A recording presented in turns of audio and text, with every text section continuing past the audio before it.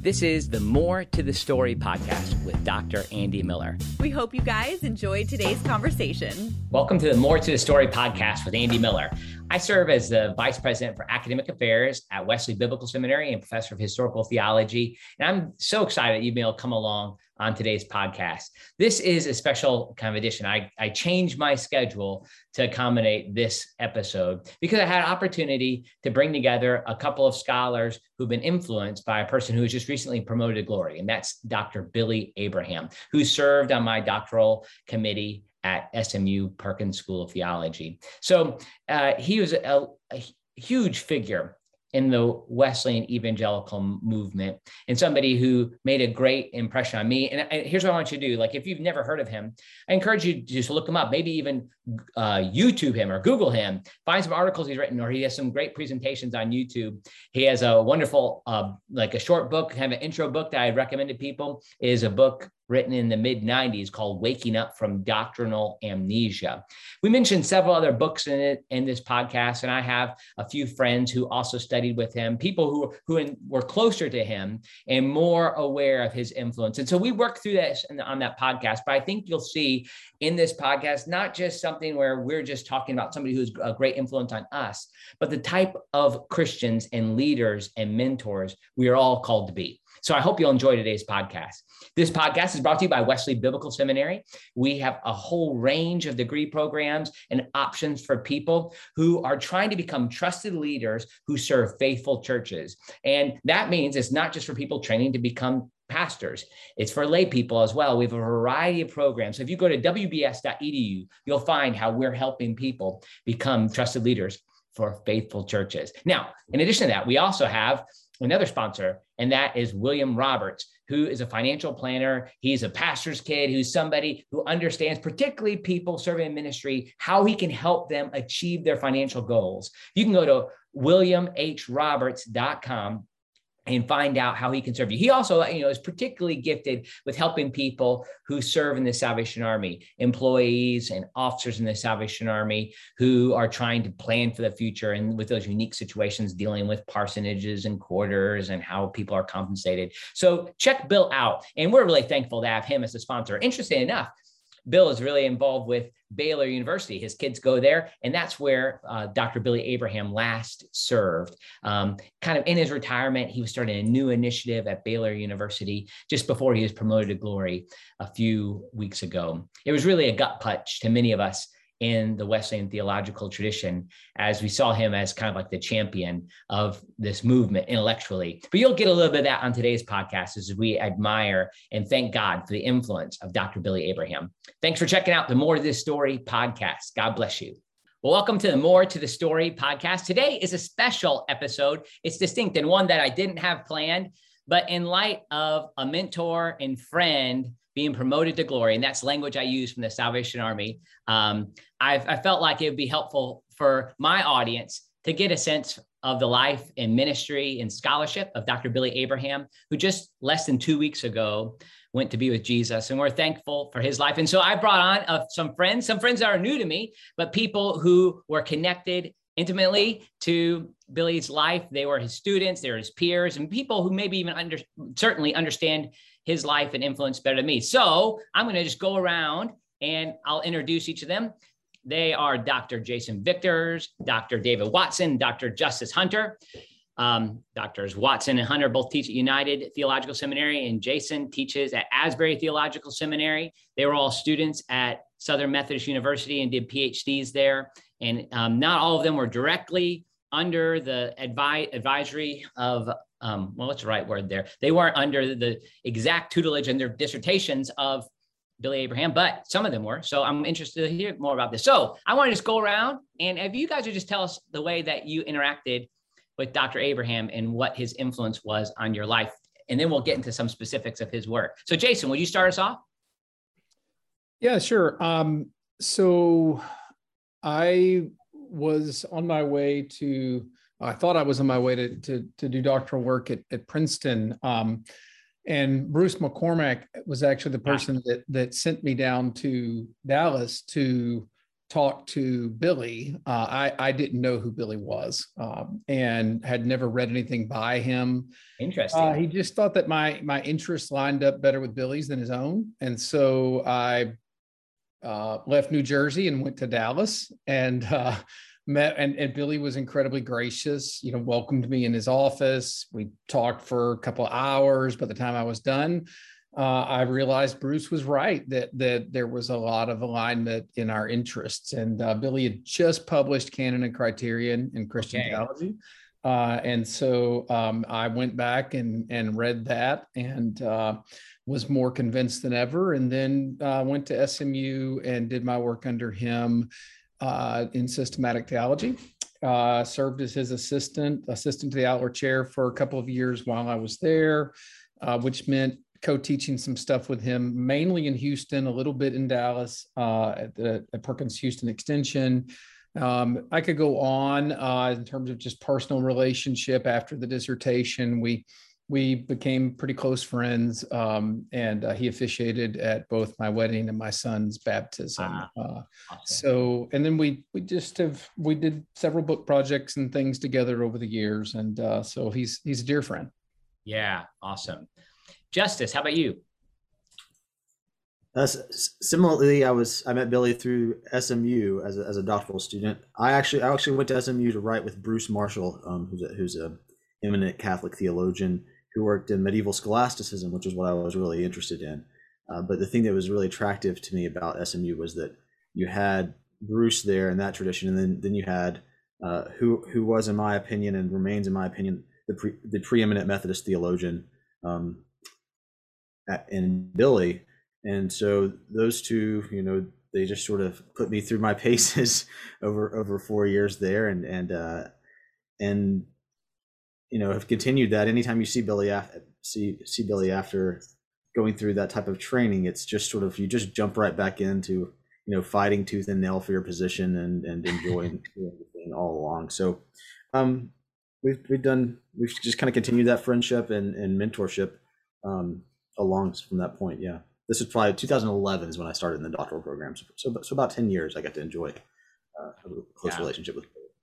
So with you and Jason both together, now, interesting about your stories, I may be wrong, but neither of you came from a United Methodist background, like growing up at least, right? Maybe you were, I think, Jason, were you Nazarene, and Justice, you're a Free Methodist, then you became United Methodist, now Justice, you're a Catholic. I mean, so like an interesting like little movement here, but was he in part what drew you when you, I'm not sure where Jason you are these days, toward Methodism, like United Methodism in that sense? Yeah, it's a good question. I'm not sure where I'm at either. Me either. So yeah, I was sort of in between the holiness movement and Methodism growing up.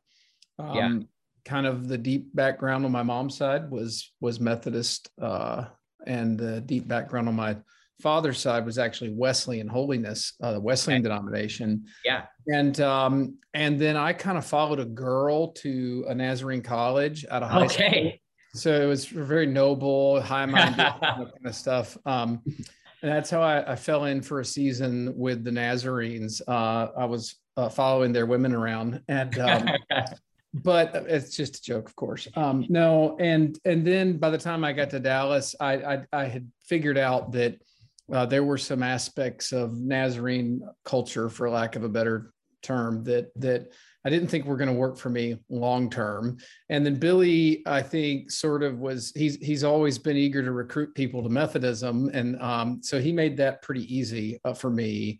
But I do want to add one quick footnote and just say that one of the things we get into this later, I'm sure. One of the things I loved most about him was that just, he sort of embodied ecumenicity. Yes. He really never met a person, regardless of the branch of the Christian family, the Christian religion they came out of, that he wasn't able to sit down and talk with. And we could say more about that, but he really just instilled a love in everybody that knew him for things like Eastern Orthodoxy, Catholicism. He's just so generous. I mean, So in my own tradition, I brought that up because I felt like kind of like holiness movement denominations. Like I'm part of the Salvation Army. Most of my audience would know that. But in that church, what I found Billy helping me see the greater ecumenical tradition, or like Eastern Orthodoxy, but at the same time, he loved the Salvation Army. And you see him interacting in the logic of evangelism. And, some of it, he would press me on it. He would sometimes act like I wasn't a Christian because I wasn't baptized. But beyond that, and maybe you guys feel that way too. I don't know. But so we would have these great but he loved the kind of like brass band type of getting gritty sort of stuff. And he called me Mr. Salvation Army. So I would come in uniform. So, okay, Justin, I don't mean to take us down that track too. I mean, is that fair? What I was saying, like kind of like this ecumenical. You want to add anything? And I'll get to you in a second here, David. Sorry. Yeah, I think when I met Billy, he was friendly to where I was at on those types of questions, if that makes sense. Yeah. He was interested in. I became United Methodist thanks to David Watson. Oh, there you go. I'd grown up, well, thanks to two things. I moved to the University of Dayton, and there are no Free Methodist churches in Dayton, Ohio. And so then, I thought, well, maybe I'll go back upstream. My grandparents were United Methodist. Free Methodism was just a one generation experiment in the Hunter and Hamilton legacy that my parents are from. They were both United Methodist when they met. So anyway, I landed back in United Methodism at David's church because I was a doctoral student here, or not a master's student at the University of Dayton, and I connected with David and Jason. I don't know how I connected with you guys somehow, because Jason was at United at the time. Yeah. But I do think that, to be impacted by David Watson and Jason Vickers is to be impacted by Billy Abraham, secondary causes, as the Thomas would say. Just for the record, if I'm not mistaken, Justice, I think we met at Dayton, University of Dayton, I think when Paul Griffiths and Marshall were doing something there that Levering put together. That sounds right. I think that's when I met you the first. Matthew Levering was the source. Yep. The connection. Yep. So anyway, but I met Billy. He was very sympathetic. I had been a student at Asbury Theological Seminary, right. And I went in interested in Karl Barth. My judgment improved, and I got less interested in Barth and more interested in the early Christianity. And but by the time I finished there, I didn't know how to go about studying early Christianity. So I just applied to a bunch of Catholic schools, and that's what led me to the University of Dayton. So already I had this, interest in kind of and growing sense of the need to ground that kind of evangelical Christian tradition I was grown in, which was sort of a generic evangelical Christianity, in deeper wells. And that's what I was looking for. And Billy was really helpful in helping me think through what that would look like, and how to conceive that. Yeah, beautiful. All right, David. Sorry to keep you waiting here. My third guest here, no Dr. problem. David Watson. And you're a New Testament scholar, so you wouldn't necessarily think, oh, okay, that would mean you'd work with Billy Abraham at SMU, but obviously you did, and you did some unique work together. It's interesting. Billy got me interested in epistemology. So kind of the study of how you know what you know. And I'll never be an expert in epistemology. I know enough to be dangerous or anything like that. But I was speaking to a very, I won't say who, but a really well-known, renowned biblical scholar at one time. And he said, "What are you doing?" And I said, "Well, right now I'm taking a course in epistemology." And he looked at me and he said, "Well, you'll probably be a terrible biblical scholar."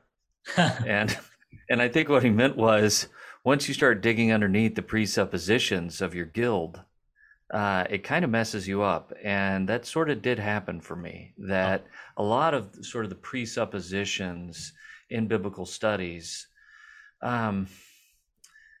especially at that time period, kind of late 90s, early 2000s, just they didn't seem right to me.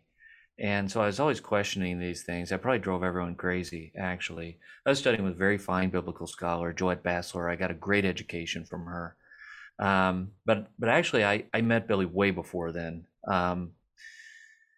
I probably was 23 years old. I was in his evangelism course, and I had just come straight out of my undergraduate degree, and so I'd taken some courses like in Bible. I went to Texas Tech University, but if you take Bible courses at a state school, they really can be, again, these epistemological questions and metaphysical questions that you're not sophisticated enough to think through. At least I wasn't sophisticated enough to think through when I was 21, 22 years old. They can actually be very damaging to your faith if they're not framed in the right way. Right. And so I came into seminary kind of under the impression that sort of historical Christianity was outdated, outmoded, and not intellectually responsible. And Wow. Billy disabused me of that notion quite forcefully, actually. And then, over a number of years, just in conversations with him, really taught me to love the faith of the church. Right. He was very patient, and he would, here's the thing about Billy. He was one of the most optimistic people I've ever met in my life. And he believed that there was no one that he could not win over to his position given enough time. And with me, he certainly did do that in a number of ways. Yeah, it's beautiful. He would do this by, I think, like the bit I picked up from him is like he could argue somebody else's position better than they could. And he was so in part, like watching him on the campus at Perkins, it was a delight to see the way his colleagues who didn't share the same theology as him would just loved him, and how he could, try to win them. It's like he was put just in the perfect environment. I'd love to hear about some of your stories about being in debate with him. I'm sure there's something like David. What do you have some funny story about that? I mean, I thought, like when you're young, you try on a lot of different theological positions and see how they fit. You're trying on ideas and that. And I remember going to dinner with him one time, and I told him I was going to become an open theist. And then it was on. It was like the Battle of the Bulge, but the battle was entirely one-sided. And he just completely, I'll just say he was quite convincing and compelling in his position that I should not adopt open theism as a position. And I'm glad that he did that for me. I mean, Billy, as I wrote elsewhere, Billy in his critique, he could be devastating and sometimes brutal. But I want to qualify the way that I say that. I mean, when he was debating with someone like me, who clearly was not his intellectual equal, he would be very forceful in his presentation. But at the same time, he was never mean in his presentation. Amen. Yes. He was not condescending. He didn't speak down to you, but he did present his argument in ways that were undeniably forceful. And I appreciated that about him. That's a great way to say it. Yeah, Jason. Yeah, I'm just two quick footnotes to things David has said. And I'm a little bit curious maybe to get Justice's reaction to the second one, especially. The first one, David mentioned, Billy's optimism. And I think that's really something worth saying even more about.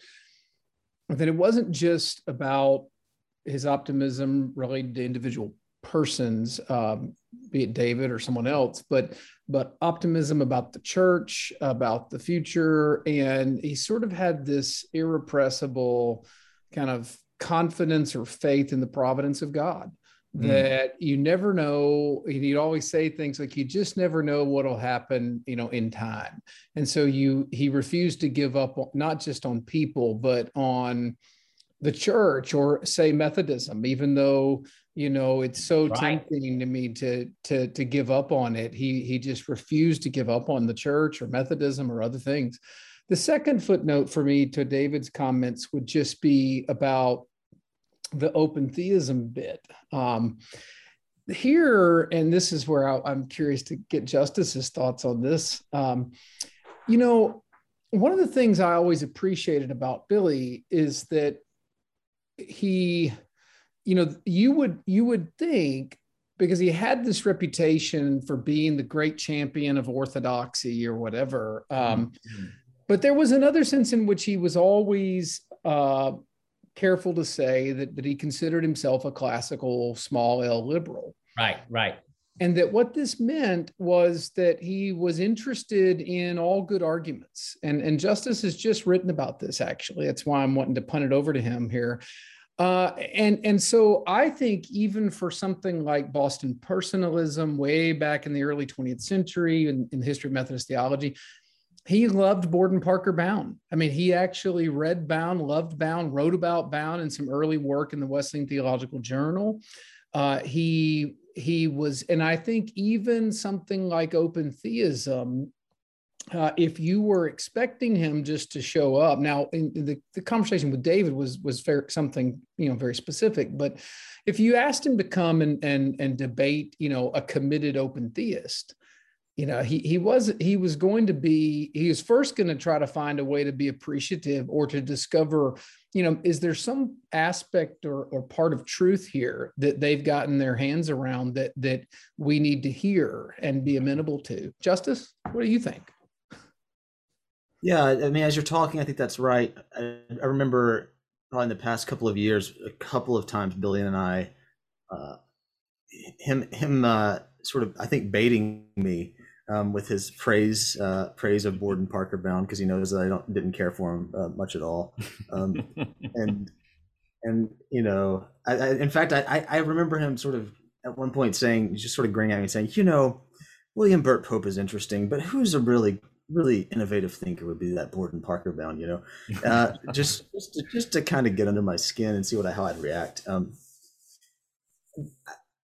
I think with Billy, these types of reflections make me ask, what was the real core of this man?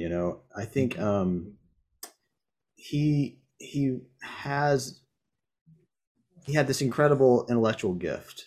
It was an incredible instrument, but he deployed it in a way that was always in service to his commitment to the gospel. And so, if David is someone who he's taken under his tutelage and is becoming,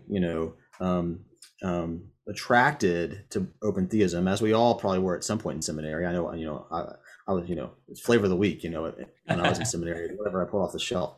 But, in that situation, Billy's he was a wise spiritual guide. He's going to club that out of you if you need it clubbed out of you, but if he's engaging someone who's spent a long lifetime of reflection on this question and has made this sort of decided commitment to it, well, he's going to engage you differently.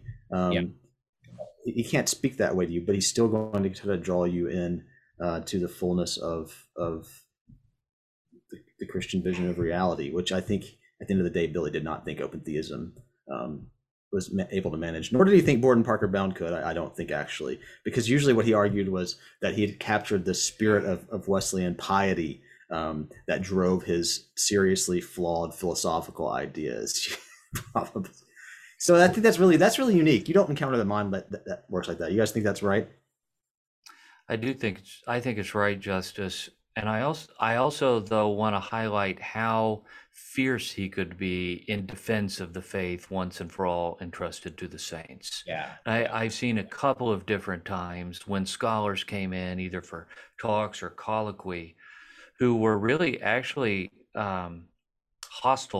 openly hostile to attempting to subvert Orthodox Christianity.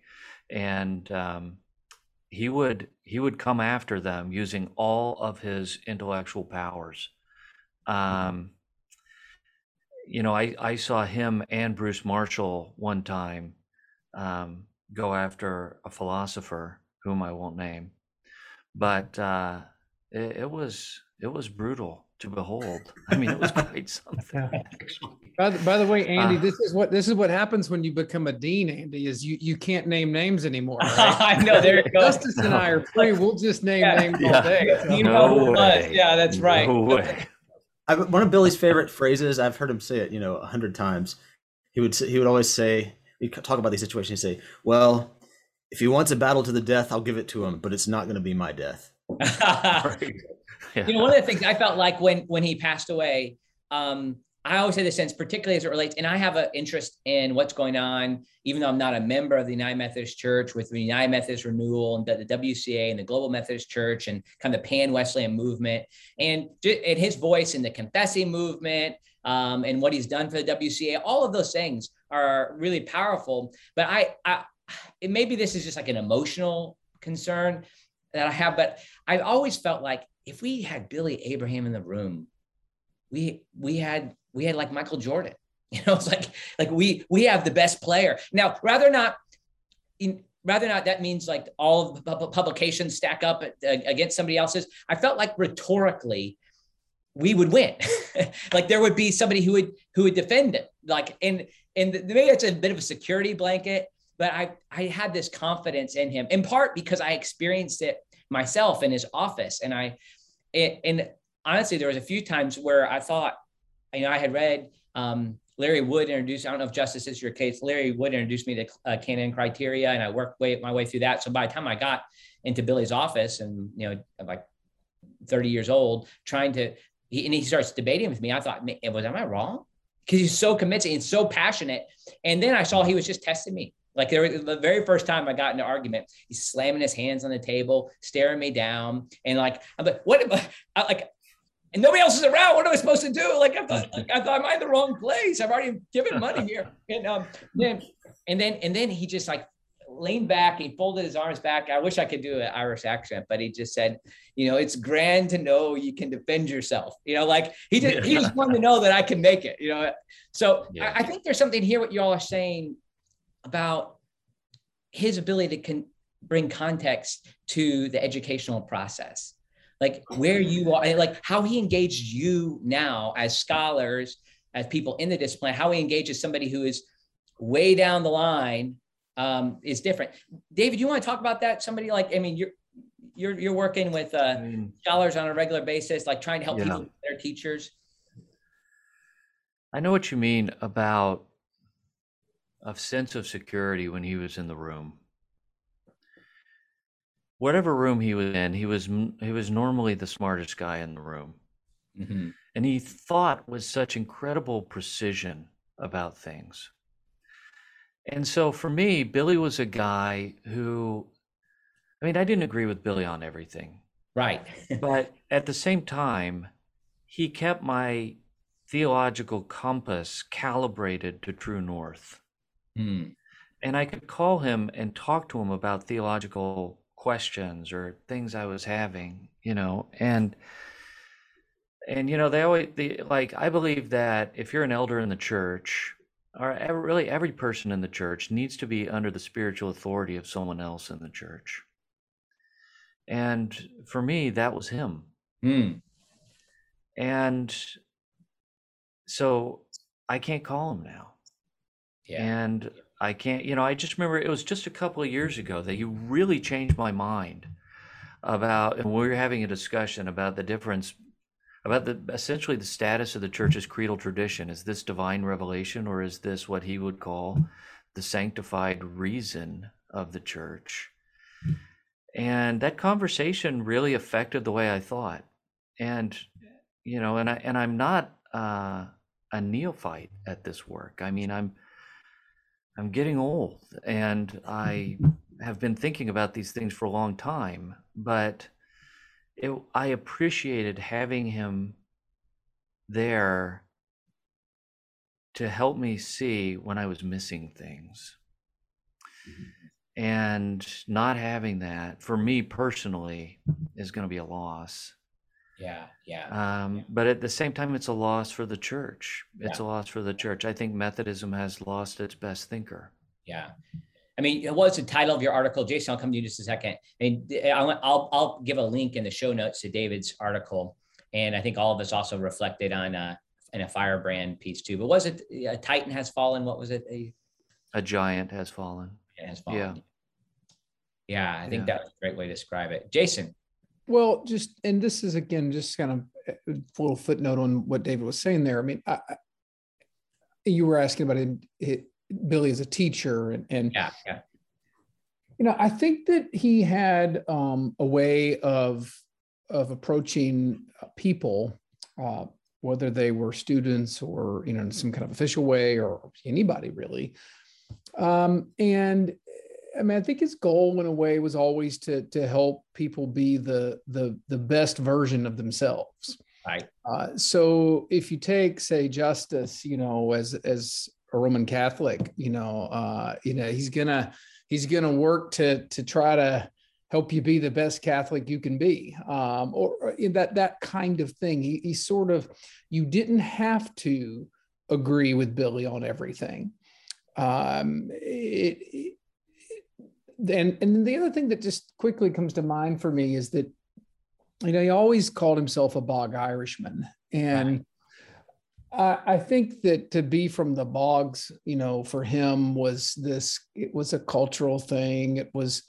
But it made him kind of constitutionally drawn to people in the church world, if you will, and that were from similar places, that weren't from what he might call it high up the candle places, but were low church or evangelicals, fundamentalists, people that were, ridiculed, criticized.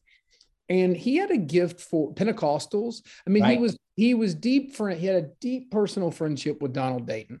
And I think it kind of revolved around this a little bit. Dayton sort of being this person who really loved and worked within the holiness and Pentecostal world, what he called the riffraff, right? And Billy, I think they connected around that a little bit. And so all that to say, I think he had a special gift for helping those kind of people, in some cases, to find their voice, to have courage, despite the fact that they might get, ridiculed or whatever.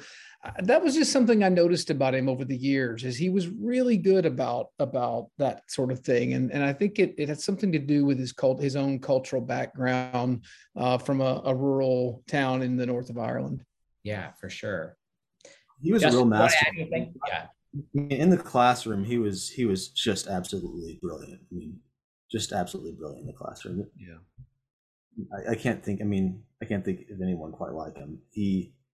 I remember this might be my second year in the doctoral program. We did a doctoral seminar on philosophy of religion, and this was the every graduate student in the graduate program in religious studies was in this core seminar together, which meant there are people, who are doing, they're interested in Eastern religions. They're, just sort of pure critical scholars, think all this theological stuff is a bunch of riffraff, and at the time, he's an analytic philosopher. So he's trained at Oxford in this English tradition, which is about as unfashionable philosophically for this circle as possibly be, right? They're all want to read these, French thinkers and German stuff. And Billy has no interest in that whatsoever, personally. But I watched him in that class. He engaged one of my classmates who was like the most avid lover of all things French and critical that I've ever met, in a way that brought him on board to the sort of discipline of thought. It didn't let him get off with any sort of, the very intelligent guy, but didn't let him get by with any sort of trickiness that some of these sort of critical scholars can get by with. Billy he's going to hold him to the fire on that, but he's going to engage him in a way to guide him into understanding what this other discipline was that he had no respect for before he met Billy, but came to have a much deeper respect for. In the same class, so he invested time in that relationship amidst the class. The same class, my classmate, who was probably our brightest student and was working with Billy at the time, David Mahfoud is his name. He would always want to engage the class because he was several steps down the road with Billy on the topics, because this is his wheelhouse or whatever. And Billy in that class would just constantly with David just be like, shh, wait, he was in control of the classroom. I mean, he was not free will in the classroom. He knew what he was doing, and he was on board. And as a result, it enriched the conversation in a much greater way, better than any other. I took 4 of those core seminars, and he was the only one who was anywhere near successful in that, and he was wildly successful in doing that, I would say. And really a remarkable teacher. It's like he had a plot in mind. It wasn't just like a course schedule. It was like he was taking somebody on a journey and an inductive journey of discovery. Okay, I want to make sure to get a few other things in. Maybe we could just hit these kind of like it doesn't deserve, I'm not giving enough credit time for this, but I'd love to just hit a few of his areas with each of you. And it's, and some of you have different specializations in this area, but for instance, let's just talk about Wesley studies. So that's what's unique about Billy is here you have an analytic philosopher, right? And at the same time, he's talking about epistemology. He has this eclectic tradition. He comes in with respect for all kinds of levels of the church and can function. Like I could invite him into the Salvation Army to preach a revival and he would do great. I mean, people would love him. And at the same time, you have like his kind of, I don't know if you trademark, so to speak, with canonical theism. And then, so we have these various areas. And then there's like the kind of practical side, but I'd like to just talk about Wesley studies for a second. What is it that this analytical philosopher, what's his contribution to Wesley studies? Jason, I'm going to hit you up first with this. I know like, I'm not just talking about the fact that he would be somebody who would like, maybe disagree with others about what the standard sermons are, that kind of thing. But I mean, what did this philosopher have to bring to Wesley studies? I mean, I think before, approaching it from his work in philosophy, I think for Billy, there was always a personal commitment to Wesley that just stemmed from the role Wesley played in some of his own early spiritual formation, the sermons especially. So there was always a deep commitment there. I heard Billy say a lot over the years that reading Wesley's sermons at a particular time in his life as a student was just very formative for him spiritually. And so I actually think he kind of regarded Wesley as a bit of a spiritual father. And so I think over time, that's how he would eventually talk about him. And, he would urge Methodists to approach him more along those lines than as some kind of major theological figure. And of course, he made a bunch of waves around that with his End of Wesleyan Theology paper. Right. Famous article. Where he sort of wants to read Wesley as a saint and put him in the canon of saints rather than the canon of theologians. And that, of course, is a remapping of Wesley or a drawing Wesley into Billy's bigger project of canonical theism or canon and criterion, all of that work. Those are the categories are coming from that work. And he's locating Wesley, or he's beginning to view him that way in the late 90s, early aughts, and then by the mid aughts, by the time he gives that presentation. I've never heard aughts used like that, but I love it. Mm-hmm. I've only heard aughts referred to the 20th century. So if Jason Vickers does it, I'm doing it. So I think that's probably the big piece there was the move to reconceptualize Wesley as a saint. What I can add here is that people can decide whether they want to believe me or not. When it comes to the future, any future Methodist church, two things. Number one, he absolutely thought that Dick Heitzenrater had the better historical argument in the debate with Oden over the doctrinal standards in the present Methodist Church, namely that they do not include Wesley sermons and notes. Billy really thought that Heitzenrater actually had the better historical argument. Now, whether there are other arguments that might bring sermons and notes back in as doctrinal standards, that's another matter. But with respect to any future Methodist church, he and I talked about this quite a bit.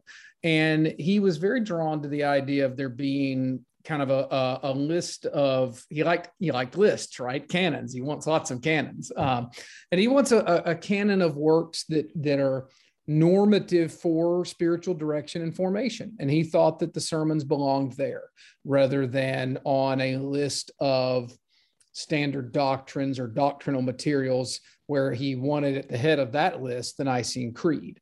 And then I think he was open to some options on, say, the Articles of Religion, the Confession of Faith, and what you do with that kind of material. But he certainly thought that the sermons, I mean, he would be very emphatic about this, that he did not think that Wesley's sermons should be seen as standards of doctrine. I mean, because especially if one of the functions of doctrinal standards is, as a kind of a test of orthodoxy on which, say, clergy could be brought up on charges. So, like, which sermons, and and they just thought that was crazy. Disagreements they have internally. Yes, and then to put it on the same level with the creed, he just thought these are just not the same. This is not the same kind of material. I think he was basically right about that. Now, whether or not people in any future iteration of the Methodist Church, will actually take those arguments seriously remains to be seen. Yeah, that's good. Anybody want to add anything on the Wesley study front? I mean, everybody. He made a major contribution to the debate over the quadrilateral, of course. Right. Another major piece he contributed there that was significant. And I think Jason's right, though. That's reading Wesley as ascetic theologian. I think that's a term he liked to use, an ascetic theologian, sort of a spiritual master, like Abba.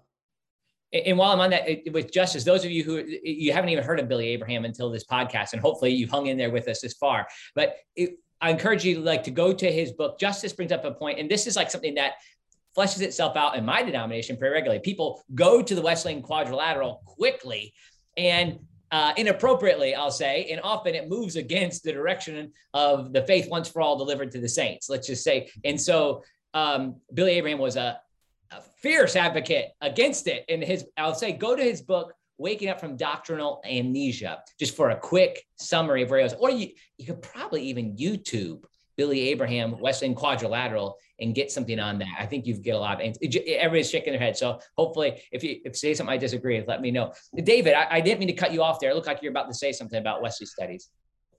No, I was going to say, I think that if you read the proposed Section 1 of the Discipline for the Global Methodist Church, there is no quadrilateral. There is nothing like our theological task in the United Methodist Book of Discipline, which I'm quite pleased with. Amen. And I think that is in a way a tribute to Billy's influence upon this movement, that to use the quad, especially in the way that it came into the Book of Discipline in 1972 as a way of encoding doctrinal pluralism into the life of the church. That was just that was a slow acting poison for United Methodism, and we're seeing its effects now. Yeah. But David, another outline area, that real quick. Just a quick outline of how that happens. I alluded to it, and maybe we could just clue people in of how that works. So basically, we have the first restrictive rule, which protects the Articles of Religion and Confession of Faith, but they couldn't do away with these. But what they did was they then put in this section called Our Theological Task with these 4 resources: Scripture, tradition, reason, and experience. And they said none of these can be defined unambiguously. And what defines us as Methodists is a commitment to and they use the word theologizing. So the ongoing process of theologizing using these 4 resources with not even a nod to the primacy of Scripture until 1988. So you use these 4 resources, and the doctrinal standards, the Articles of Religion and Confession of Faith, sort of become landmarks, but they are not standards anymore. And so they couldn't get rid of these doctrinal standards, but they undermined them so that they didn't carry any weight in the life of the church. That's what happened in 72. They're landmarks in the sense that, like, the old withered out Shell station in an abandoned town in the middle of Oklahoma is a landmark, Turn left. Yeah. That's a great analogy, Justice. Yeah. And so, and so Billy understood how damaging that was to the core of Methodist identity and theology. And Didn't win the day within the United Methodist Church, but I think with the formation of the Global Methodist Church, his influence will be quite significant. The other thing I wanted to say, though, about Wesley studies is an area that I wish he had written more in is epistemology and Methodism. And I remember reading some things that he wrote about epistemology and the inner witness of the Holy Spirit. Yes. For Wesley, this was an important concept, the inner witness of the Holy Spirit, assurance of salvation. And what did exactly happen to Aldersgate, Right. philosophically speaking, theologically speaking. And this is an area that I think warrants greater exploration by people who are trained in this area. I mean, this is not my area of training, but someone like Jason or Justice would be quite well suited to write about epistemology and the inner witness of the Holy Spirit, and to develop some particularly Methodist Wesleyan epistemological distinctives. I think that Billy would like that, and I think that he would find that helpful for the life of the church. You know, the little book that's a start to that is that Aldersgate to Athens, the Oxford book. And, you know, it's just so short. It just needs more. It needs more time. But I loved how in that book, he's able to bring Wesley into conversation with Plantinga and these type of things. Jason, you're smiling a lot there. You want to jump in there?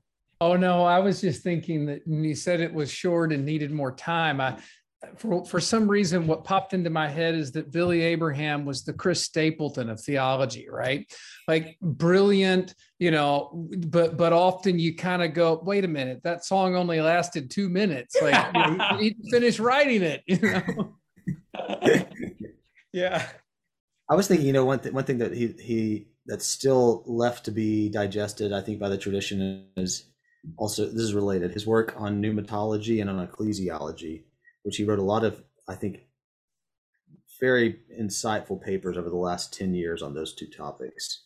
But I don't think he ever delivered really a full-length account of what he was thinking there. It undergirds a lot of what you see, for instance, in the 4-volume set, and especially comes through volume 3 of his 4-volume set. I think that's the book that should have a long legacy that we should hope for, because that really is his systematic theology, and he lays out there in that 3rd volume. And some of the key moves there are there, but I think that's another area where, you know, I was just thinking, what part of his legacy was, what were the books I was hoping he'd write someday? You know, I wanted to read him write something on the church and something on the Spirit in an explicit manner. Yeah, it would have been great to have. That's great. Any last thoughts on Wesley stuff?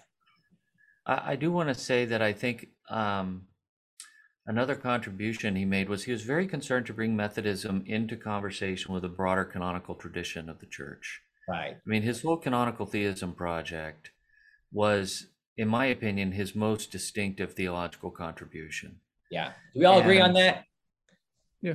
Yeah. Okay. Keep going, David. Sorry. Yeah. And of course, Billy was Methodist to the core, and he was an apologist for Methodism. But at the same time, he didn't want Methodists to deprive themselves of the riches of the church that have come down to us through the centuries.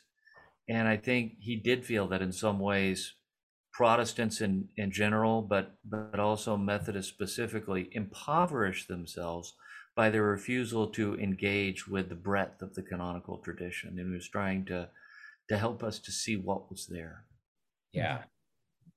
Yeah, I think that's totally right. And it sort of was something that in a few cases even got him into trouble with fellow conservative Methodists, you know, who it cost him his Protestant bona fides. You know, my colleague Ken Collins is a good example of this. I mean, he wrote just a scathing kind of critique of the theses that are at the beginning of the Canonical Theism volume. That was either published in the Wesleyan Theological Journal or the Asbury Theological Journal. I can't remember which one. The right Asbury now. Journal. The Asbury Journal, and Billy wrote a response to it. But I'm simply bringing that up just to say that for many people, the Canonical Theism Project, insofar as it pulled saints and icons and the possibility of sacraments beyond baptism and Eucharist, these kind of things into the conversation, or at least asked for them to be taken seriously and considered, was just unacceptable. And I think there were people that thought Billy had sort of, lost his way, or should go east, should leave Methodism. He was told on more than one occasion that he really was no longer a Methodist because of the Canonical Theism Project, which, is, let's just say that I do think that the Canonical Theism Project could be what you could do if we're talking about unfinished business work that could be done, is you could take the basic concepts and categories there and sort of read the history of Methodism in the light of those concepts and categories. Who are the saints of the Methodist tradition, right? And so forth. I would love to go on further about this, but we're running out of time. I want to give folks a chance to close out a little bit. And, this was somebody, people in my audience, like who saw something in me that I didn't see in myself.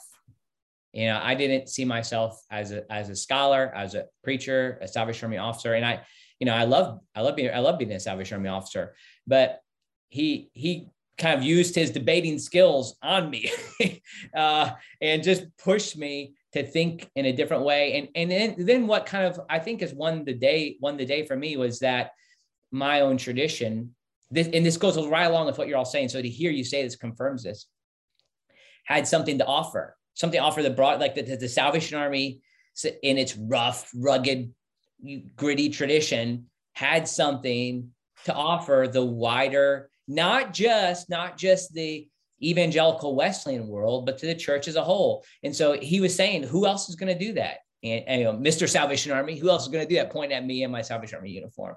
So and Jason, you wrote something that it was interesting to me, talking about in the last 6 months, your time with him. I hadn't heard from him for a while. And then just 24 hours before he died, I had a letter from him. And it was just a sweet letter, kind of reflecting on where I am. And then he was going to be doing this project, which I'm disappointed isn't going to happen, where he was going to be doing a paper in DC, theological defense of the United States, which I'm sorry, we don't have time to talk about that. But it was just a sweet way that I was able to have this conclusion to my time with him as we experience time right now. So I just like to have folks talk about that, just close out maybe on your closing reflections on him and maybe some of your last interactions with him, or whatever you'd like to share. Let's give everybody a chance. Jason, you ready? Yeah. Sure. Maybe the thing that is probably stuck with me the most in terms of my last conversations with Billy, when he was here at our home in June, he was moving, on the one hand, he had work he was still planning to do, but he was moving with Grace into a bit of a semi-retirement mode, still working, but it was the most relaxed I'd seen him. And it was actually really enjoyable to see him relaxed and there was just a certain peacefulness about him at the time. But the thing that stuck out to me and sticks out to me now was his commitment to what I've been calling his missionary teaching. And he was very concerned about that he said multiple times that week that he couldn't keep doing it all, and that some of the rest of us were going to have to pick up some of that work and get committed to helping the church in places like Romania and Kazakhstan and Costa Rica. I know David's got a lot of work going on in Cuba and helping down there. And in that sense, that's part of Billy's legacy. And I think that if Billy cared very deeply about anything toward the end of his life, it was the the kind of the church, around the world, but especially in places where it was not yet well established, where it was still vulnerable, and where it needed good teaching and good training. And I think he was very committed to that for decades. And that's the one thing that I think he really was. He was more worried about that in some ways than the future of Methodism. Interesting. David, you have a closing thought? Well, I do agree with this, and I think that for those of us who were formed in such profound ways by Billy, the international component is going to be increasingly important. We just can't ignore this. Yeah. And the work that he did in Eastern Europe, the work that he was beginning to do in Costa Rica, this kind of work has to continue. And it's not going to be okay for professors to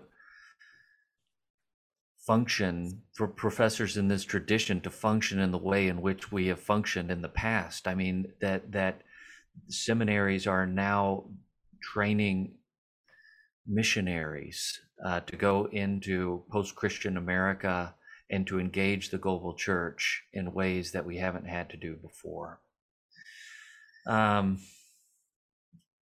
Billy, the thing about Billy was he was such a rigorous intellect, but he also loved his students. Yeah.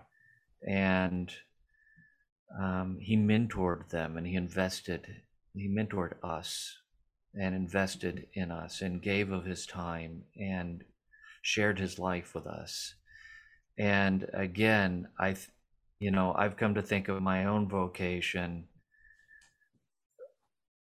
in a lot of ways, not as simply an imparter of knowledge anymore, but in this role of mentoring people and walking alongside them and helping them to grow up in faith. And a lot of that is because of his example. Yeah. And so I miss him. Yeah. I'm still really, really grieving his death. And I wish he was here. Yeah. But I'm so thankful that I knew him. Yeah. Praise the Lord. Thanks for sharing that, David. Justice?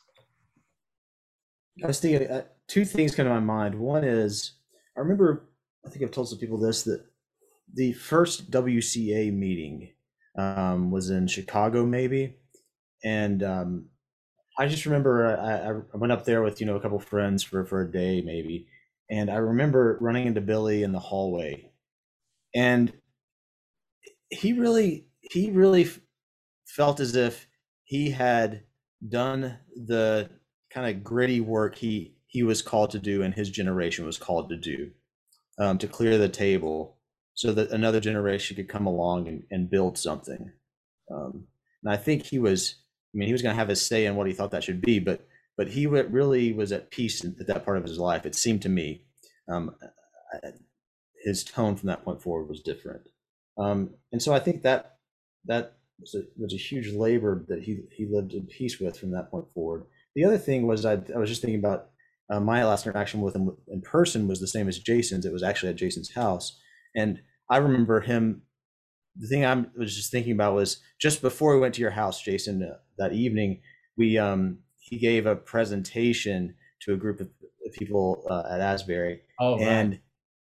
And man, this thing, it was vintage Billy. I mean, it was, lobbing dynamite here, lobbing dynamite there, and just like firing shots across and it had he had this comprehensive vision of how things work and ought to go together and what his constructive vision for how theology should be done and what the next step in the thinking through this stuff should be. And he was ready to kind of go to bat, even to the point of arguing that Augustine was dead wrong, and everyone's been seeing the Augustine-Pelagian controversy wrongly since then. I mean, it was that type of stuff that he was not afraid to just kind of jump in, and he was still just hammering there. And that'll always, that will always live on as kind of a glimpse of who this kind of raucous character was in certain ways. I don't know. I mean, he was a bull in a china shop. Intellectually, that's just kind of how he operated, and he would he would just turn up the ground, and just leave stuff laying there for other people to come clean up and make good use of, basically, as a mind. That he was always doing that. And even at the end, I think he was still just turning stuff up, Yeah.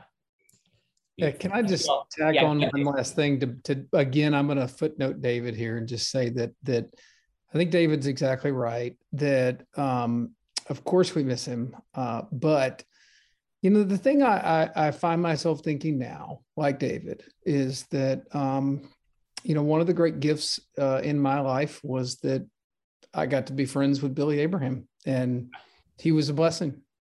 Yeah. Mm-hmm. Yeah. We are blessed, and I'm thankful for you all and the witness that you have in the life of the church and through your own scholarship. I'll try and link as best I can to some of your works and the way God's using you, and with gratitude in our hearts for this mentor who took time for us. And maybe as you're listening to this, there's somebody you need to take some time with. Do it. And we trust that the Holy Spirit is at work through this. And with thanks in our hearts for the man that Billy Abraham was, and we look forward to our future with him as well. Thank you all for being with me and joining me on this podcast. God bless you. Well, we have an extra bonus edition here, tacking on to the end of the More to the Story podcast, where we're remembering the legacy of Dr. Billy Abraham. And he wasn't able to get on the last call, but I'm delighted to have on the podcast with me somebody I admire a lot, Dr. Jerry Walls, who teaches at Houston Baptist University. Jerry, welcome to the podcast. Thanks, Andy. Great to be here. Well, I know you had a relationship that was different from the other guys I talked to in the last hour, who were all students, like I was a student of Billy Abraham, but you kind of function as a philosophical peer, like a peer in the academy with him. But I'd love for you just to highlight the nature of your relationship with Billy and what he meant to you before we talk about his legacy. Yeah, well, Billy was in a way as a mentor to me too. I first met him several years ago at a Wesleyan Theological Society meeting at Asbury Seminary when he was pretty much fresh out of graduate school. I was pastoring a church in Ohio at the time. I had graduated already from seminary and the like, and I went to the Wesleyan Theological Society with my then father-in-law, and he was one of these guys who never wanted to be late. He insisted, that we need to get up early in the morning so we can be there for the early sessions, and I wasn't that keen on getting up at 4 or 5 o'clock in the morning, but he insisted on it. So we got up, really early and wound our ways, through the hills of Southern Ohio down to Wilmore, Kentucky. And anyway, there was this young guy on the program named William J. Abraham who was responding to a prominent systematic theologian in the Wesleyan tradition. And, he got up and gave this response, and he was speaking in this Irish accent, which was kind of interesting in its own right. But he really caught my attention when he mentioned that he had studied analytic philosophy at Oxford. And Right. I had studied analytic philosophy at Yale Divinity School with Paul Homer, and I was really interested in that as well. So my ears really perked up, and I paid really close attention to his address after that. And it was really interesting, Andy. I mean, typically at these meetings, the critic, the responder gets up and thanks the person for the paper and says it's a wonderful paper and all this stuff, and then offers maybe a few comments, maybe a few general criticisms. Well, Abraham didn't do that at all. I mean, he didn't get up and say what a great paper it was. But he offered a very sharp critique of it. And I remember at the very end of it, he said something about, maybe at this point you'll think I might agree with him, but I'm afraid I'm going to disappoint you. So he just disagreed with it all the way. And I was just totally, like, wow, this is amazing. This is remarkable. So, Yeah. But then the rest of the story is that night there was a banquet, and we got there a few minutes early, and lo and behold, Billy Abraham was there also with Bob Lyon, who taught New Testament at Asbury at the time. Mm-hmm. And I started chatting with him, and they invited us to sit with him, and so I really got to talk to him and found out that the kind of things he was interested in analytic philosophy and the like were many of the things I was interested in. So we hit it real, we just hit it off, and he asked me to send him a couple of papers I was in writing about, and I sent them to them, and he wrote back these very gracious, affirming words. You got to go to graduate school. You must go study philosophy. Kind of a thing, which was very encouraging. Yeah. And I did. I ended up going to Notre Dame and doing my PhD in philosophy. And at any rate, Billy and I, became fast friends at that meeting, and so that's kind of the story of how our friendship began. At any rate. Yeah. I'd love to jump. I know you all did work together and interacted at the Notre Dame programs, that kind of thing. But even just highlighting the role, the place of analytic philosophy, as opposed to like a continental tradition. There is something like, and this was something that we talked about on the other podcast as well in the last hour, where we highlighted the way he was still able to engage those on the other side who maybe came from more of the French type of traditions. But could you just summarize what the analytic tradition is, like, for people who don't know what we're talking about? Yeah, the analytic philosophical tradition, is based on the idea of analysis. And the idea is that you argue carefully, you identify premises, you show how conclusions follow, and the like, that there's a rigorous kind of an attempt to argue for something. Again, one in which you lay out your premises, you defend your premises, you show how your conclusion follows from the premises, either deductively or with some degree of probability. And the important thing is just that it's a style of argument, it's a style of reasoning, it's a style of doing philosophy, that really came into its own in the 20th century, particularly. But a lot of the great philosophers, previous to the 20th century, argued in this way, argued carefully, argued rigorously, and so on. So that's the key thing that sets the analytic tradition apart, is this emphasis on careful argument, the emphasis upon showing how your conclusion follows, defending it rationally, defending it with premises, evidence, and so on. So, yeah, the caricature, I suppose, would be that much of the continental tradition, by contrast, is much more woolly and fuzzy and does not argue with the same kind of rigor and clarity. So that's at least the broad difference. Yeah, that's great. And that's a lot of what's come up in seeing people's remembrances on Facebook, or the Firebrand put out a series of articles. I was able to write one. And that was, my own tradition. My experiences with Billy Abraham was such that it was immediately entering into that analytic process, and where right. I thought that we were on the, I went there, Asbury Seminary student coming to SMU, I read Billy Abraham, and when I sat down in his office, he challenged my very Christianity right to the bones. I mean, I was just I thought I was just completely destroyed. How did he challenge your Christianity? I'm curious to hear that. Oh, well, so, and I'll be interested. So in my tradition, the Salvation Army, we moved to a place in 1883 to not practice the sacraments. And so Billy realized that I hadn't been baptized. And so that's how he called so he wanted to see if I could defend myself. And interesting enough, like, he had a lot of sympathy, even though a high sacramentalist and somebody who would probably even move beyond the traditional Protestant sacraments, he was somebody who, because of his emphasis on the creeds, looks at the scripture's sometimes lack of clarity, a certain degree, on like how sacraments are to be performed. Like, he had some room for me, but he wanted to see me. He made me sweat it out to defend my salvation. I believe it. Yeah. He loved to go on the offense like that, didn't he? Yeah. And I think that's come up consistently, even from those who would be, I might even say outside the bounds of Orthodox Christianity. He was still able to engage them and did it. I don't even have the right words to describe it in a loving, now loving is not the right word, but compassionate way. I mean, do you agree with what I'm saying? Right. You know what I'm saying? Could you help me think about that? There was always that twinkle. There was that twinkle in his eye. He did it with charm. He did it in a way that he showed you he loved you. He cared about you. even when, he went on, a pretty vigorous attack, he still respected you as a person and had that twinkle in his eye. Yeah, that's it. And of course, the accent just helped with that too. Yeah, that Irish accent that just brushes all offense away, right? It cleanses it all away. So I'd love for you to think about, and it might be more kind of like the philosophical tradition too, because he like you, like kind of has worked in other fields like Wesley studies, systematic theology, but he kind of came at things through this analytic tradition.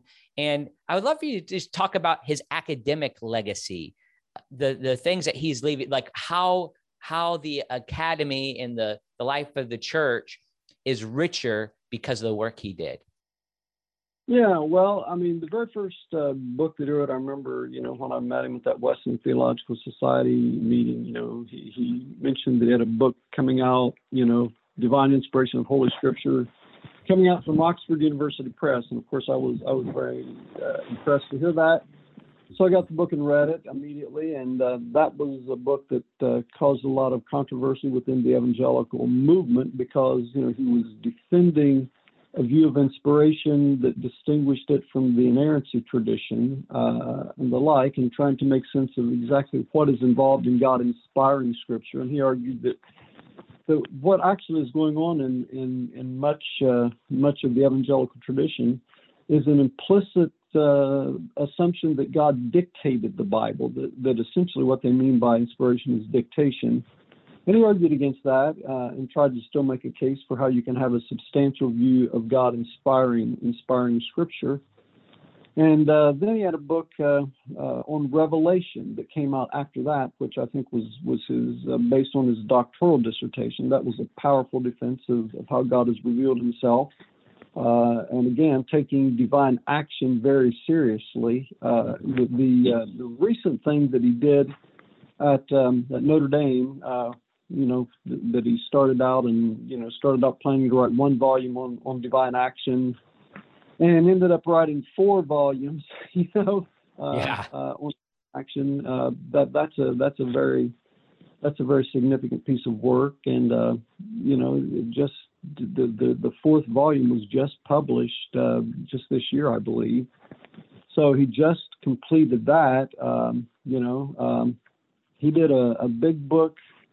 I'm trying to remember what the big book was about. Did one on canon and criterion. Right. That was a very important work. That's probably his most significant academic volume. This is like a 500-page tome in which he makes the case that there's a difference between canon and criterion in theology, and a lot of people have taken the word canon, to mean it's a kind of a standard, a rational standard, and he simply said the word canon means a list. It's a list of authoritative writings, and he traced that through history, starting clear back with the fathers, clear up to the modern day feminists, and pointed out how the confusion between canon and criterion has caused a lot of grief in theology. So that's a really important work. The thing about Abraham, is this. I mean, he did a lot of lectures. He did a lot of invited presentations, and he would get all fired up. And next thing you know, he had another little book coming out about it. So in addition to his major works, he had a lot of shorter things where he, just got kind of a bee under his bonnet and got fired up about something and wrote a little book about it. So it was a really a remarkable collection of writings. Like I say, those first couple of volumes on divine inspiration, divine revelation, canon and criterion, which was a major academic work, and then the 4-volume work that I just mentioned, divine action and the like. That's a major academic work. But he also had lots of other books in which he addressed various ecclesiastical issues that arose in the church, political issues. He had a keen interest in politics and the like. So the man had quite a diverse body of literature, all of which was targeted, all of which was aimed at some important issue in the church. Now, how did he respond to you about with your work on purgatory? Well, that's interesting. I was at Notre Dame and as a fellow in the Center for Philosophy of Religion. I'd been there 1 year, and then Billy came, and so I was there a second year when he and I were both there, and we shared an apartment that year, and that's when he started doing the research for his work on divine action. And again, he was planning to write one volume, and he'd only been at Notre Dame like a month, and he got all fired up and realized, gosh, what I intended to be one volume is going to take 4 volumes. So it turned out to be a much bigger than he expected. Well, in the meantime, I was there working on the Doctrine of Purgatory, which is the 3rd volume in my trilogy. I've got a book on hell, I've got a book on heaven, and then I did the book on purgatory. The hell, the logic of damnation; heaven, the logic of eternal joy; and purgatory, the logic of total transformation. Well, I got to say, even though Billy was very kind to write a blurb for that book, and he blurbed a number of my books, he did not believe in the Doctrine of Purgatory. He just didn't buy it. So, in fact, he mentions that in his little Systematic Theology, which is the 3rd volume of that 4-volume work on divine agency, divine action. The 3rd volume is a little kind of a systematic theology. And he makes it very clear that he does not accept the doctrine of purgatory. So didn't convince him on that one, but we had lots of interesting discussions about it, like we did many issues. But his Northern Irish Protestantism wouldn't accept the idea. And of course, mine is a Protestant version of purgatory. And of That's course, right. C.S. Lewis, who also was a Northern Irishman, had the same kind of a background, who was a Northern Irish Protestant. C.S. Lewis did affirm the doctrine of purgatory, which I point out and the like. But Abraham did not swallow that one. I did not persuade him to buy that one. You told us, and I think this will tie in. One of the things that we talked about yesterday, it came up as it wasn't what I was expecting in the conversation, but we mentioned his little book. I think you wrote a blurb for it too. The Aldersgate to Athens is kind of looking at the philosophical assumptions in John Wesley's theology. And there's some interesting things there. And I appreciated how he was able to engage Alvin Plantinga's arguments with basic Christian beliefs and in kind of seeing some of that in Wesley. Yeah, I think there's something interesting though too. You told a funny story thinking about Plantinga and you being at Notre Dame, where you were actually able to introduce. I introduced him. Yeah, Billy came there. He had just published his Philosophy of Religion textbook, which I used, by the way, teaching my introduction to philosophy of religion. Of course, that was my textbook for many years. Anyway, he had just published it, and he had criticized Alvin Plantinga in there, and in fact, he had called him a fideist, which is the idea that, you just base faith on, that doesn't require rational support. Faith and reason are sort of at odds, or at least not linked up the way we often think they are. Well, anyway, Billy was there, and he asked me, could I introduce him to Alvin Plantinga? I said, sure. So we walked over to Alvin Plantinga's office, and went in and introduced Plantinga and Abraham, and they had a nice mutual exchange, nice to meet you kind of thing. And I said, by the way, Professor Plantinga, this is a guy that just called you a fideist. And I mentioned that Billy had called him a fideist in his Philosophy of Religion text. And Plantinga says, well, Billy, why do you think I'm a fideist? Billy tries to tell him why he thinks he's a fideist, and Plantinga doesn't take so kindly to that, and so it became a rather animated conversation. And of course, I just sat there and watched it, and it was a fascinating exchange to see the two arguing.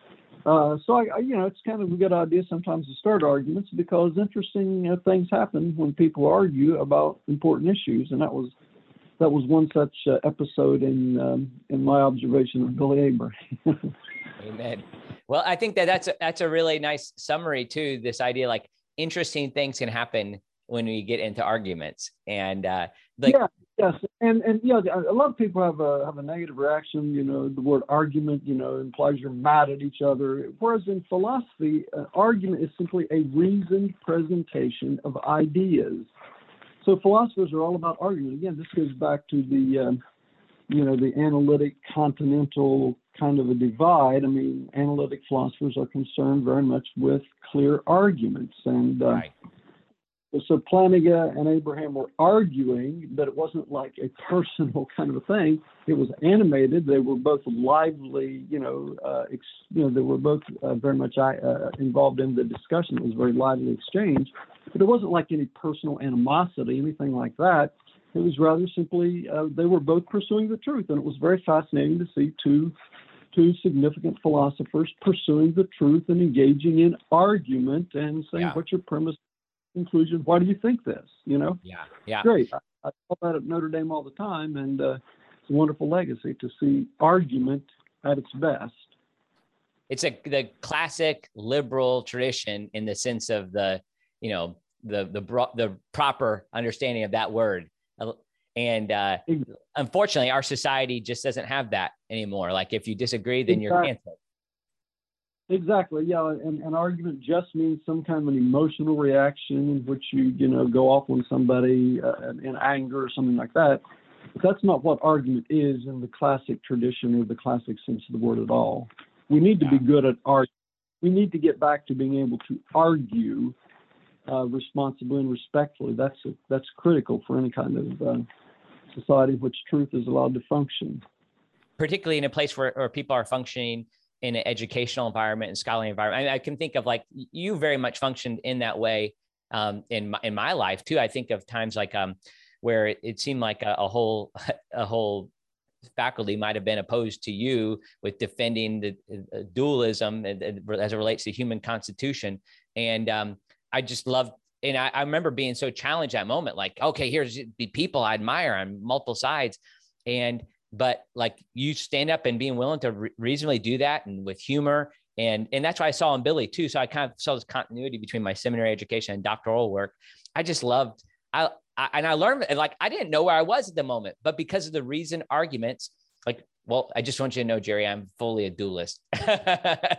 Now, dualism is what has been the majority position, I think, in the Christian tradition. I think it's in the Bible as well.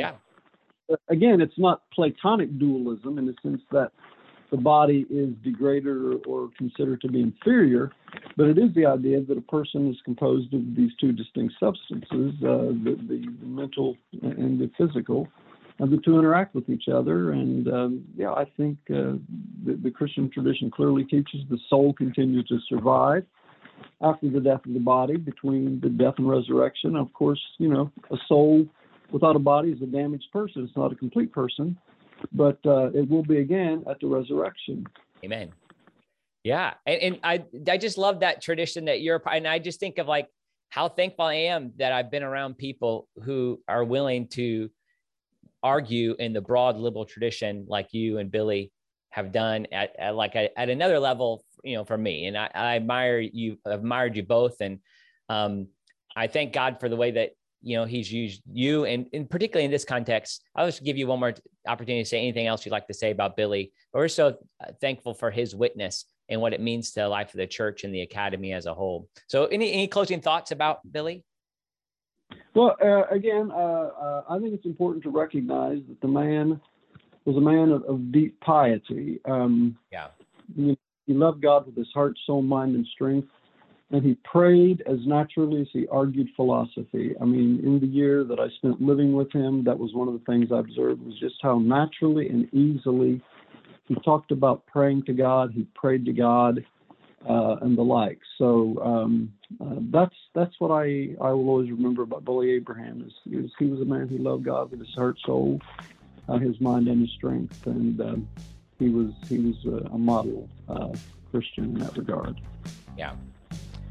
Well, thanks so much, Jerry, for taking some time with us and helping us reflect upon this person who's made such a deep impact.